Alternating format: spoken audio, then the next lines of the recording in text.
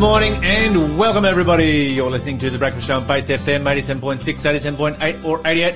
Right across Australia, right across the Faith FM network, wherever you are. Positively Different Radio in the morning. You're with the Double L team, Lyle Lawson. Guess what I'm thankful for this morning? Oh, what are you thankful for? I'm thankful for Mon and Shanna. Okay, I was going to say I thought you were going to say you were thankful because I'm back, but No, I was going to say I was thankful for a break. No. No, I am thankful for Mon and Shanna who filled in while Lawson was away. Fantastic work. And I'm thankful that Lawson is back. Mm-hmm. And that's why I asked them to fill in. Yes. Because they did They great just work. Smashed it. Yeah. And so you are grateful that I'm back though? You sound unsure. I just want to know, Lyle. Like, it's been racking my brain. Lawson, we're always grateful when you come back. That is moving. I have been truly touched. That is amazing. I've been grateful to be away. So how was sunny Kingscliff? It was actually sunny. It was actually sunny. It was actually like we had brief periods of rain, but it was like summer up there. Praise God. Like down here, it's like, you can tell that autumn has arrived. That's right. It's not cold, but autumn has arrived. Definitely. But up there, no, we had one day that was like 29 degrees and sun. Yeah. I was wearing shorts and a t-shirt. It was like the best day ever. Hear. Yeah. So I had a fantastic time. Also spent some time with some like-minded spiritual people learning all about the Bible. So it was amazing. But I'm super grateful to be back in Newcastle getting work done. You're listening to the Breakfast Show podcast on Faith FM. Positively different. The first question is about to come right now. All right, for 100 points. What did Jesus command his followers to show to their enemies? 0491 064 669 is the number to call if you know the answer. If you do know the answer, you can win yourself either a Faith FM bookmark and bumper sticker, or you can get your 100 points on the board, continue to work through the quiz. If you answer every single question correctly, you can win every single prize. But again, that question is for 100 points. What did Jesus command his followers to show their enemies? 0491 064 669. Okay, so join us for that bumper sticker, or just join us to play along for the... That's right. Get in. For just the Breakfast Show crew. That's right. We love to hear from you guys. What's happening in the world of positively different news? Positively different news. Oh, just speaking of the Breakfast Show crew, pretty much like any church that I go to at the moment, around the places. I went up, as I said, to northern New South Wales. I was right on the border in Kingscliff, and there was, a bunch of young people there studying and learning the Bible. And I talked to a number of them, and they were like, "Oh, we know who you are." And I'm like, "That's strange. How do you know who I am?" And they're like, "You speak on Faith FM. You're also from Faith FM." So these guys are listening to Faith FM faithfully. So we love them. And I'm like, "Okay, you listen to Faith FM. How come we never hear from you?" And it just made me think, like, we love it that you guys listen, and we'd love for you guys to interact as well, because it's a blessing for you. It's a blessing for us. Guys, give us your thoughts and opinions. In other fantastic good news, I covered a story last year about the development of artificial pancreases. So you did? I did. Has there been increasing? Have we learned some new things about this? Yes. So, well, basically, what an artificial pancreas does, the people that it helps the most is those with diabetes, because it gives you the ability to properly regulate blood sugar and those kinds of things. And now, finally, after when I covered them last time, they were in a bit of a research and development trial kind of phase.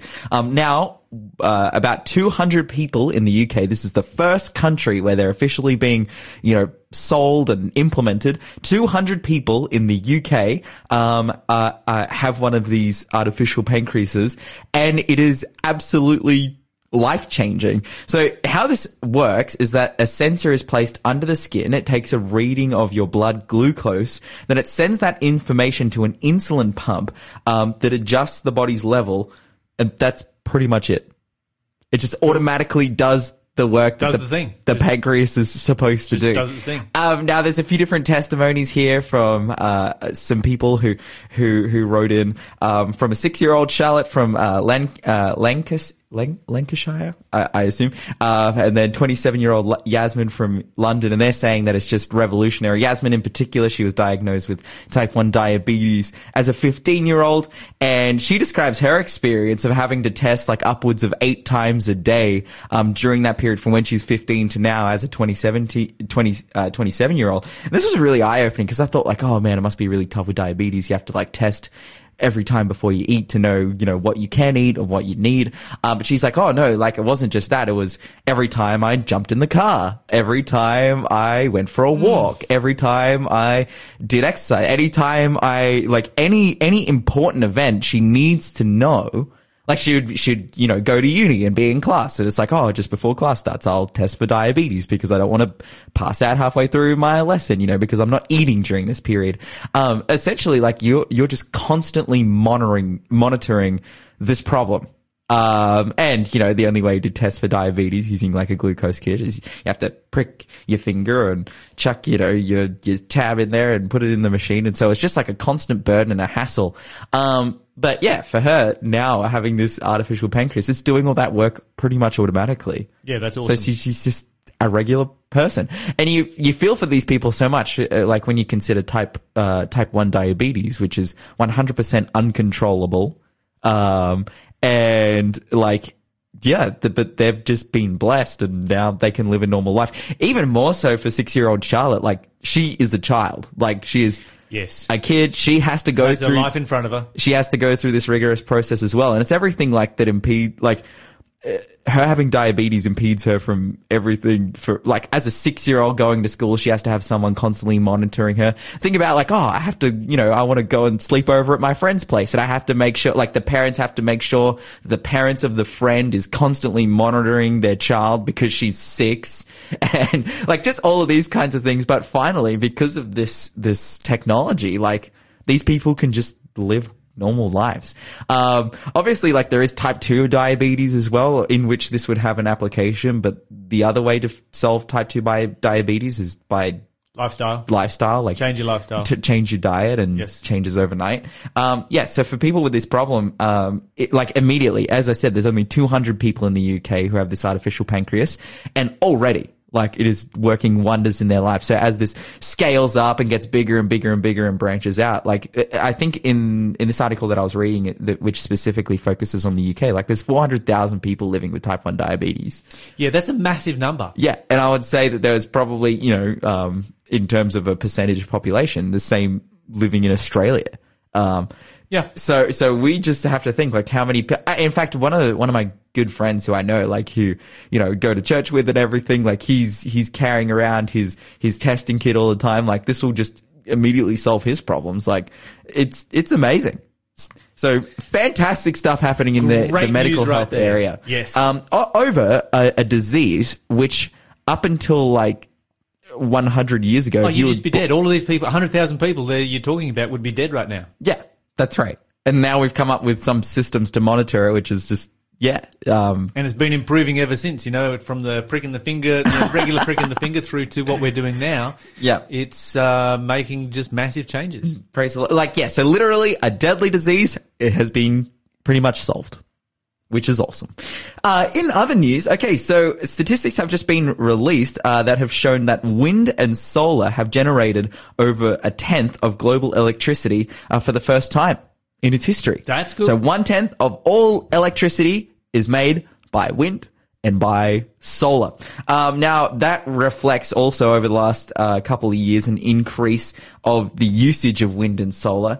It's also seen that nuclear energy and bioenergy and whatnot has stayed mostly level, interestingly, because I guess with nuclear energy, they're just kind of skipping that and just trying to create nuclear fusion and whatnot. But then also I was reading here, and this is going to make Lyle upset, the use of hydro has actually dropped.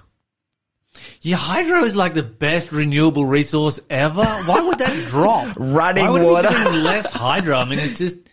Hydro is awesome electricity. Yeah, so it's probably because they're struggling to monetize water. And at the moment... clean, it's renewable. They're finding out ways to monetize the sun. So, and monetize the wind. Yeah, but how does it drop? I mean, if it plateaued and went flat, I could understand that. But why would we be shutting hydro down? Is it because of droughts? Potentially. I want to know the reason behind this, but obviously you're never going to run the world on hydro. Mm-hmm. But as far as clean renewable energy goes, it's one of the best and one of the most efficient that you can get, and easily one of the cleanest as well. Yes, you're just running it water. Makes the most amazing lakes for recreation. Just place to go fishing and swimming and sailing, water skiing, you name it. And sightseeing. Mm-hmm. This is spectacular lakes. That's right.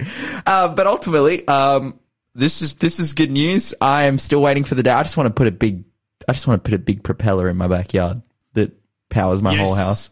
If they can just build a giant propeller that's like 7 times as big as my house in my backyard, I would be happy with that. It's interesting that propellers in backyards haven't taken off. Mm. There needs to be some work by the government into this because the government has actually really restricted personal wind power. Mm. I had a friend who had a propeller in his backyard and the government made him take it down That's crazy. when they found that he was producing electricity during the night. Because he's getting the rebate for the electricity he was producing through his solar. Yeah. And they're like, how are you producing electricity through your solar system in the middle of the night? He's like, I've got a wind generator. They're like, you can't have that. And then they made him take it down. They made him take it down, else they were going to fine him bucket loads of money. And the thought that went through my mind is, okay, just put it on a light switch. But the other thought that went through my mind is, okay, this is about money making. That's right. They've monetized wind. This is not about saving the environment. It's about money. The cynic comes out in me in relationship to, when I see these kinds of things happening. We should be encouraging wind just as much as we encourage solar. Yeah, that's right. You're listening to the Breakfast Show podcast on Faith FM. Positively different. It is time for the 200-point question for our quiz. Let's hear what the question is. Okay, for 200 points, what twin brother of Jacob was born hairy? If you know hairy... Okay, oh man, I was about to say their name. If you know Jacob's hairy twin brother, give us a call. 0491 064 669 is the number to call. And for 200 points, you can win yourself an issue of Science magazine, or you can get those points on the board. Continue to work your way through the quiz. But again, that question was, what twin brother of Jacob was born hairy? Nice. All right, so we continue in more serious news to consider the Hillsong implosion, which just doesn't seem to go away. Mm-hmm. So we look at Brian Houston, of course, who is the founder of Hillsong. He's under police investigation for having known about his father's misdeeds with children a long time before he actually revealed that. That investigation is going to continue, and we will see where that goes. We have the sexual misconduct allegations that have caused him to resign his position from the church. And, of course, this wasn't for actually sleeping around, but it was for high-level breaches of the code of conduct, ministerial code of conduct. Mm. Now we've got pastors who are saying that he was warned for a long time about Carl Lentz and his indiscretions and did nothing about it. And now we've got pastors who are coming forward and saying that they were bullied. And so this is the story of Vera and Zhenya Kasevich, who are from the Ukraine. They founded a church in Kyiv, which was a Hillsong church. Mm-hmm.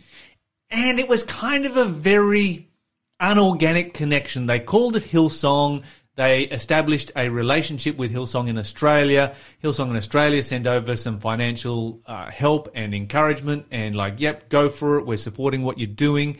Go hard over there. So they started this church in the Ukraine. It was kind of ignored up until the point that they became big enough to catch the attention. They're sort of, bringing in $1 million a year in donations and so forth.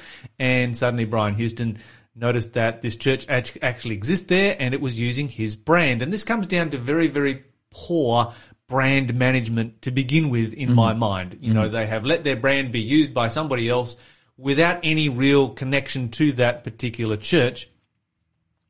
But as a church plant, it was actually independent of the parent organisation here in Australia, but it was supported by, but it did receive some support. It grew to be, somewhat of a mega church there in Kyiv in the Ukraine. Mm. And of course, because of their connection to Hillsong, they saw themselves as being a Hillsong church because they're using the Hillsong brand, and they thought, well, we have Hillsong pastors come and preach for us, and so they invited those pastors to come and preach for conferences and so forth, which is the kind of thing that you do. And Vera and Xenia Kasevich, who were the pastors of this church, they were a married couple. The first sort of thing that really, really bothered them was that whenever the Hillsong pastors came over, they demanded first-class airfares. So, you're talking about $13,000 for an airfare. Dude, Australia to Europe, Australia's a long way from everywhere. That is the most expensive airfare, like, in the world. Yes. Australia to Europe is Yes. like the longest flight you can take. That's right. And yeah, it's first class. So I had broken both my collarbone and my elbow one time. And I tried to get upgraded to business class from, like, economy was like $2,500. I tried to get upgraded to business because I couldn't even move my arms.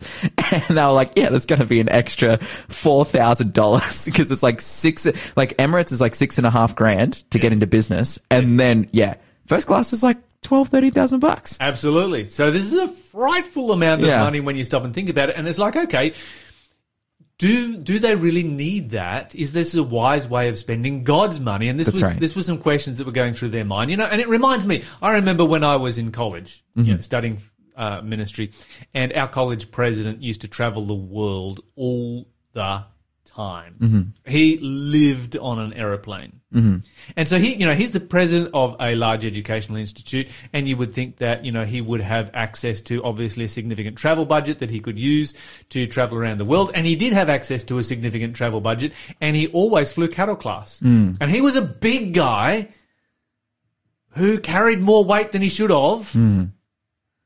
And he always flew cattle class, and he would sit there in cattle class writing a book. I think he'd write like 55 books while he was on airplanes. I'm not exaggerating. Dude, what an economy guy. And to me, that's somebody who's putting the work of God first. And something that I can admire and something that I can look up to it. I find it hard to admire somebody who has to travel first class. Okay, if you are really struggling with jet lag and you are constantly traveling around the world, maybe you can make an argument for business class. But first class? Really?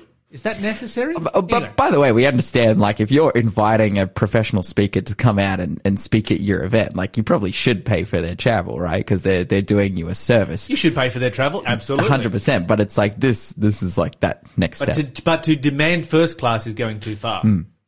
Okay, so they started to, sort of pull away from their connection with Hillsong over this because they're like, this is just not right. The problem was that they were using the Hillsong brand, and so Hillsong stepped in and said, well, actually, you're using our brand, therefore your church belongs to us.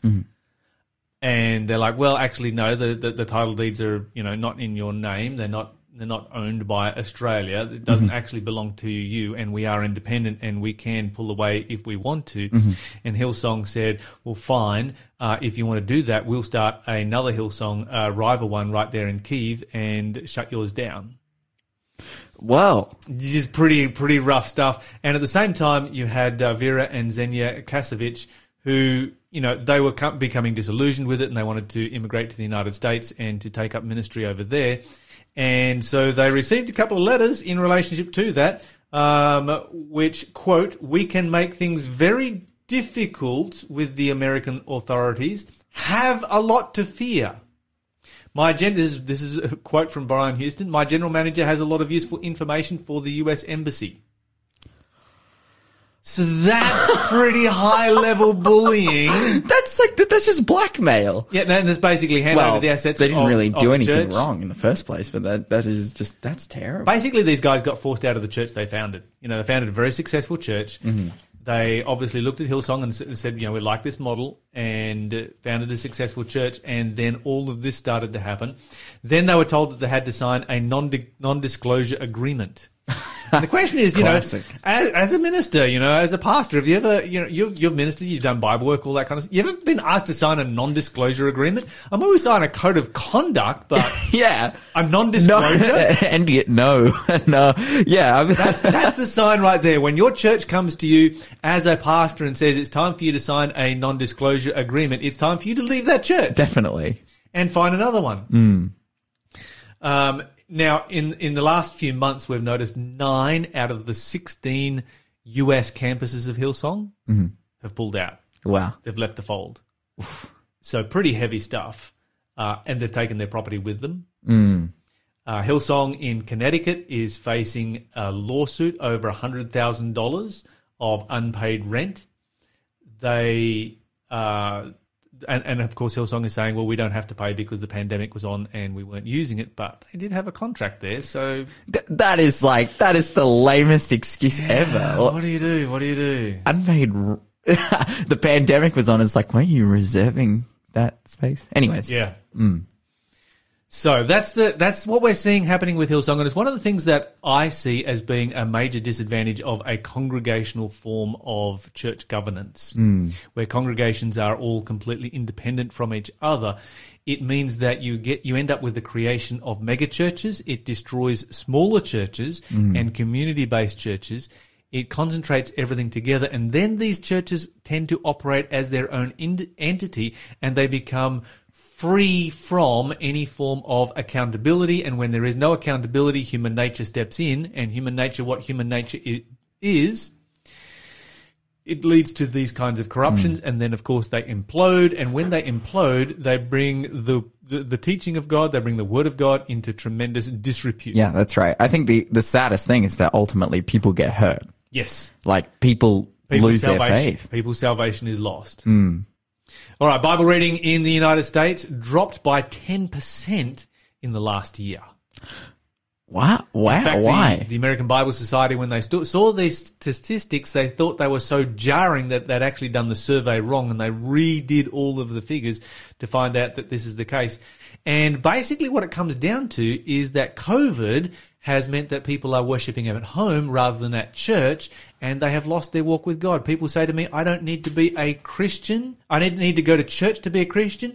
It turns out you actually do. Jesus was right. God was right when he invented the concept of worshipping in community. You're listening to the Breakfast Show podcast on Faith FM. Positively different. For 300 points, the question is, what product were the Israelites,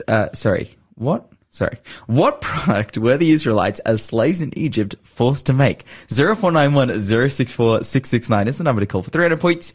You can win yourself a pocket sermon or get your points on the board. Continue to work your way through the quiz. But again, that question was, what product were the Israelites as slaves of Egypt forced to make? 0491 064 669. Joining us on the phone this morning is author David Edgren. David, welcome to the show. Thank you. It's good to be here. David, I've got this book in front of me right now. It's called Outside the Gate. This is a book that you have newly had published through Signs Publishing Company. And It's about the story of Rhoda, and it's for children. Yeah. I find this fascinating. I mean, we have so little in the Bible about Rhoda. You've written this children's book about Rhoda. What was your inspiration for taking up the story of Rhoda and looking at the gospel story through her eyes for children? Well, I've been a biblical storyteller for 20 years, more than that actually, but since I was a kid, I've been telling Bible stories. And I've always found that if you can eliminate as many things between the audience and the story, then the story will reach them better. If they're the more they're like the story. So I would try to find kids in the Bible, and then I write what I call narrative sermons, which are basically they're 30 minutes to read out loud. So I actually read I've written 3 of these now, and I read them as sermons when I'm asked to preach places, and they're just a story, but they integrate in lots of Bible stories and Bible truths, and through the eyes of what I call a sanctified imagination, of that kid that's involved in the story. So that book is about Rhoda, and she basically was there the night that Peter escapes from prison. An angel sets him free from prison, and of course, when that story is normally told, it's about Peter. It's about him being prayed for by the people back in John Mark's house, and then him coming to the gate and knocking on the gate, and there being no one there.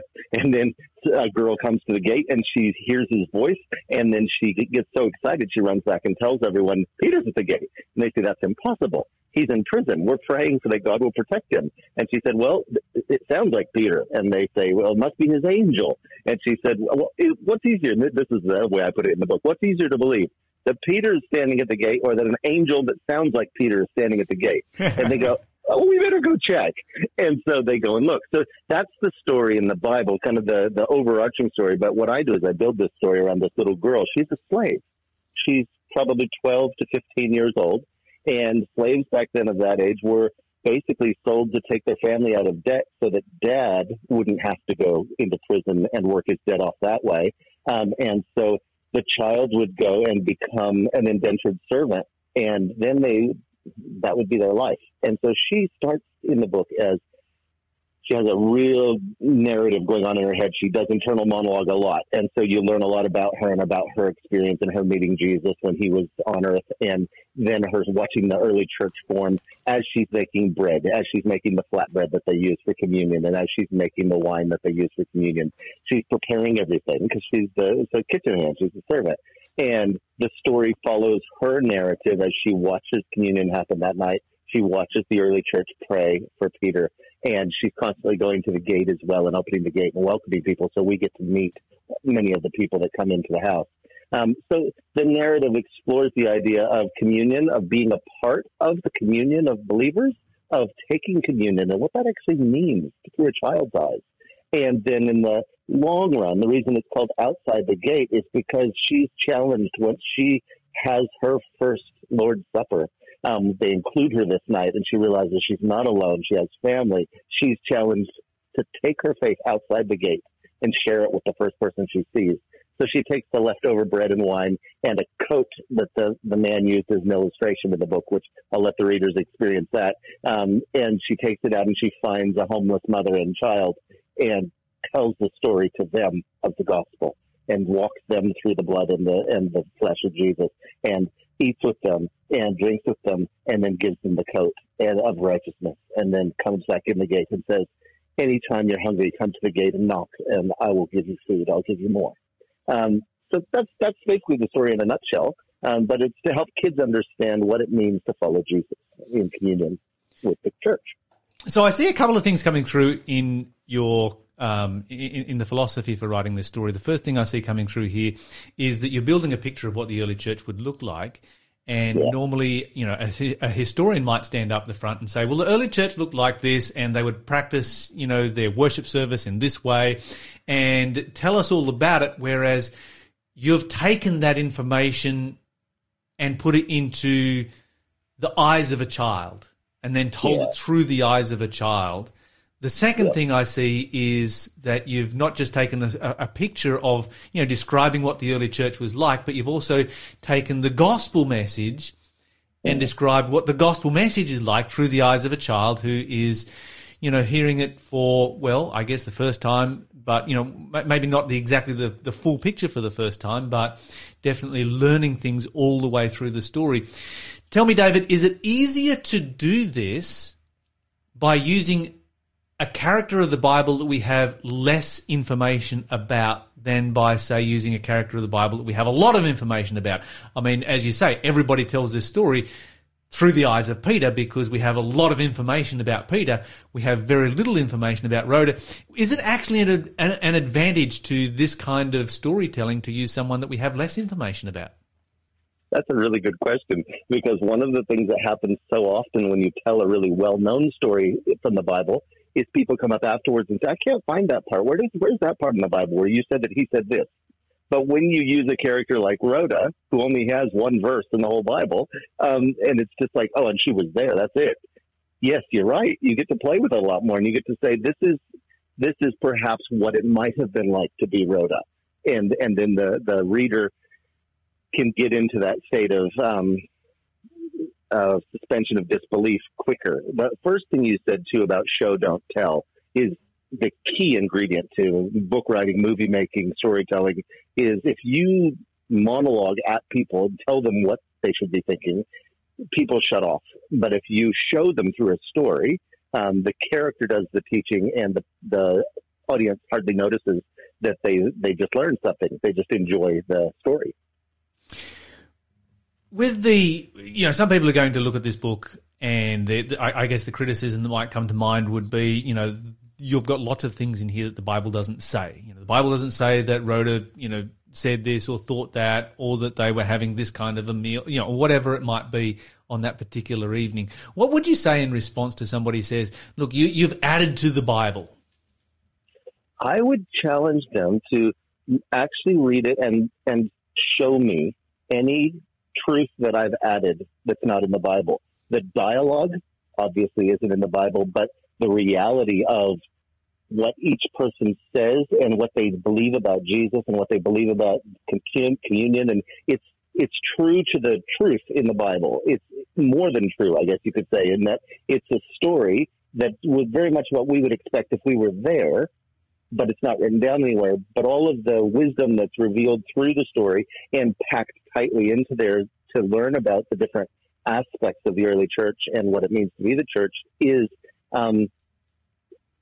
it is true. It is in the Bible. It's just in different parts of the Bible. When Paul talks about what it means to follow Christ, or when one of the disciples says, what does it mean to follow you, Jesus? That's background information, just like what you said with the historical stuff, where you say, well, you don't, how do you know that happened historically, that they had a courtyard like that in their house? You say, well, through the historical records, that's not in the Bible either, but you can look through history and excavations and stuff and see how they built their properties.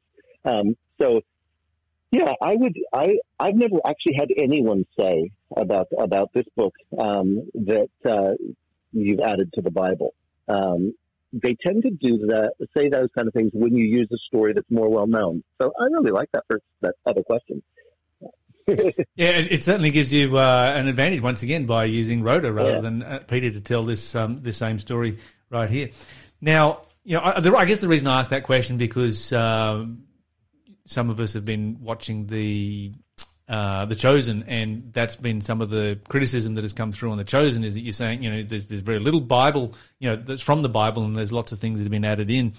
And so that's some criticism that they've received. But coming back to just the nuts and bolts of the book here, how long is the book? How many words? What age group are you targeting with this book?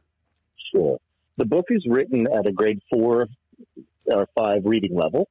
And so therefore, obviously, a grade 3, 4, 5 kid could sit down and just read it.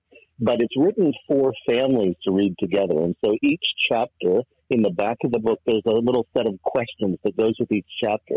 And what I really challenge parents or grandparents to do with the story, or teachers in the classroom at Christian schools, is to read a chapter, read the questions and discuss them, and then say, we'll have the next chapter tomorrow. And you can use it for family worship for a week. So this one has 8 chapters, so a little more than a week. So that's the goal, really, is to engage kids with the story in a way that they understand, but also engage the parents with the kids receiving the story so that it becomes part of their family narrative of the story of Rhoda now as part of their story. And next time communion rolls around, they'll have a much greater understanding. It's about 6,000 words, which is about, I can't remember how many pages, but it's 8 short chapters. So it's readable in about 30, 35 minutes if you just read it out loud. But like I said, I invite people not to do that, to actually stretch it out and do a chapter per sitting. Sure, absolutely. And of course, those questions in the back there. I like these questions. You don't sort of shy away from some of the difficult subjects. The questions for chapter 1 is, a child slave. What would the child slave feel like? What would they be going through? What kind of experiences would they have? And how do they relate to those kinds of issues? I think that's, I really like that. You mentioned that there is 3 different, this is the 3rd, I think you said. You've written this as a sermon kind of format? Yeah, the narrative sermons are basically the difference between a narrative sermon and a normal sermon. For those of your listeners who go to church, a normal sermon is probably what they've seen, where somebody stands up and they give an introduction, and then they prove it with 3 separate points, and then they give a conclusion that repeats the introduction. That's a normal sermon. A narrative sermon starts by introducing you to a character, and then you go through a story together. And in that story, there may be 3 points that prove things, and there will be one core message. But the listener doesn't feel like they're receiving a sermon. They feel more like they get to go into their imagination and participate in the story. So that's what it means that it's a narrative sermon. It's a story that is treated with all the respect and preparation that a sermon gets. So that I've prayed and prayed and prayed over this. I did lots of research. I threw away 10 times as much as I used. I got it down to where it's the kernel of truth rather than just a bit of fluff. And then what was the second part of the question? I think you've answered the question right there pretty much. Okay. I was just have a text message come through from one of our listeners while you've been chatting here with us. And the text message says, "Oh my goodness, I remember being 14 years old and having David Edgren speak at Teen Shed at Western Australian Big Camp. We called it Easter Camp. He told such good stories, riveting." So something you've been doing for a long time, David. I have been doing it a very long time. Yes, I have been doing it since I was 12. My first narrative sermon, I dressed up as the prodigal son, and I told the story from my perspective coming home. And something happened in that day when, because I was a 12-year-old and I was speaking at church, I told my uncle, who was not a Christian, and he said, "Oh, I'll come and listen to you." And my grandfather, my uncle's father, he's passed away now, so I can tell this without having a negative. He was abusive, very, and verbally and physically, and very violent. And when that boy was coming home, and when I was coming home as a 12-year-old in the story, and I was talking about practicing, I'm just going to, when I see Dad coming towards me, I'm just going to say, "Father, I've sinned against you and against the Lord. Please forgive me. I don't want to be your son anymore. I'll just be your servant." And he's practicing that over and over and over. And then his father starts running at him when he gets to the gate. And he thinks, "Oh my goodness, he's got a stick. He's going to hit me." And then his father throws his arms open wide and embraces him and hugs him. And I looked out at my uncle right at that point in the story, not meaning to, just looking out at the audience, and tears were just pouring down his face. And I went, I do not know what just happened. Like, as a 12-year-old, I didn't even process it till later, going, I just thought, why is Uncle Tim crying? And then I finished the story, and upon reflection, I thought, that story told by Jesus as a sanctified imagination narrative. It's not a true story in the sense that it actually happened. It's a story in the sense that Jesus said there were once two sons and they had a father, and he did. He narrates this story to do something similar to the minds of his listeners. It did to my uncle what the story was supposed to do, and it changed me forever. I thought, man, if I ever get asked to come up on the stage again, I'm going to tell another story. And so that's what I've been doing I'm 50 this year, so this is 38 years. How many of these have been published? There's 3 in that series. I have 10 books, but the 3 in that series are The Perfect Lamb, which is about the cross, understanding the cross for kids, and they're all that same length. The second one is called Just Believe, and it's the story of Talitha, the girl that Jesus raises from the dead, and it's about resurrection. So you have the cross, resurrection, and then the early church is the third one, Rhoda, which is Outside the Gate. That's amazing, David. Very quickly, how do we get a hold of these books? You can do it online. I believe you guys probably have a better idea of the website. I think, I'm not sure which website, whether it's Signs Publishing's website or the ABC Adventist Book Centers.com.au would have it.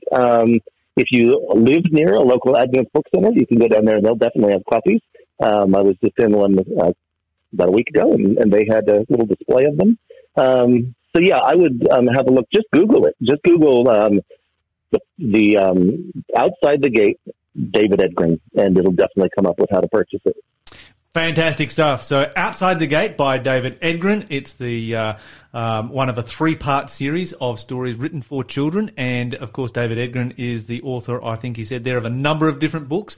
David, thank you so much for joining us here on The Breakfast Show. Thanks for being a part of the Faith FM family. Join our community on Facebook or get in touch at 1-800-FAITH-FM.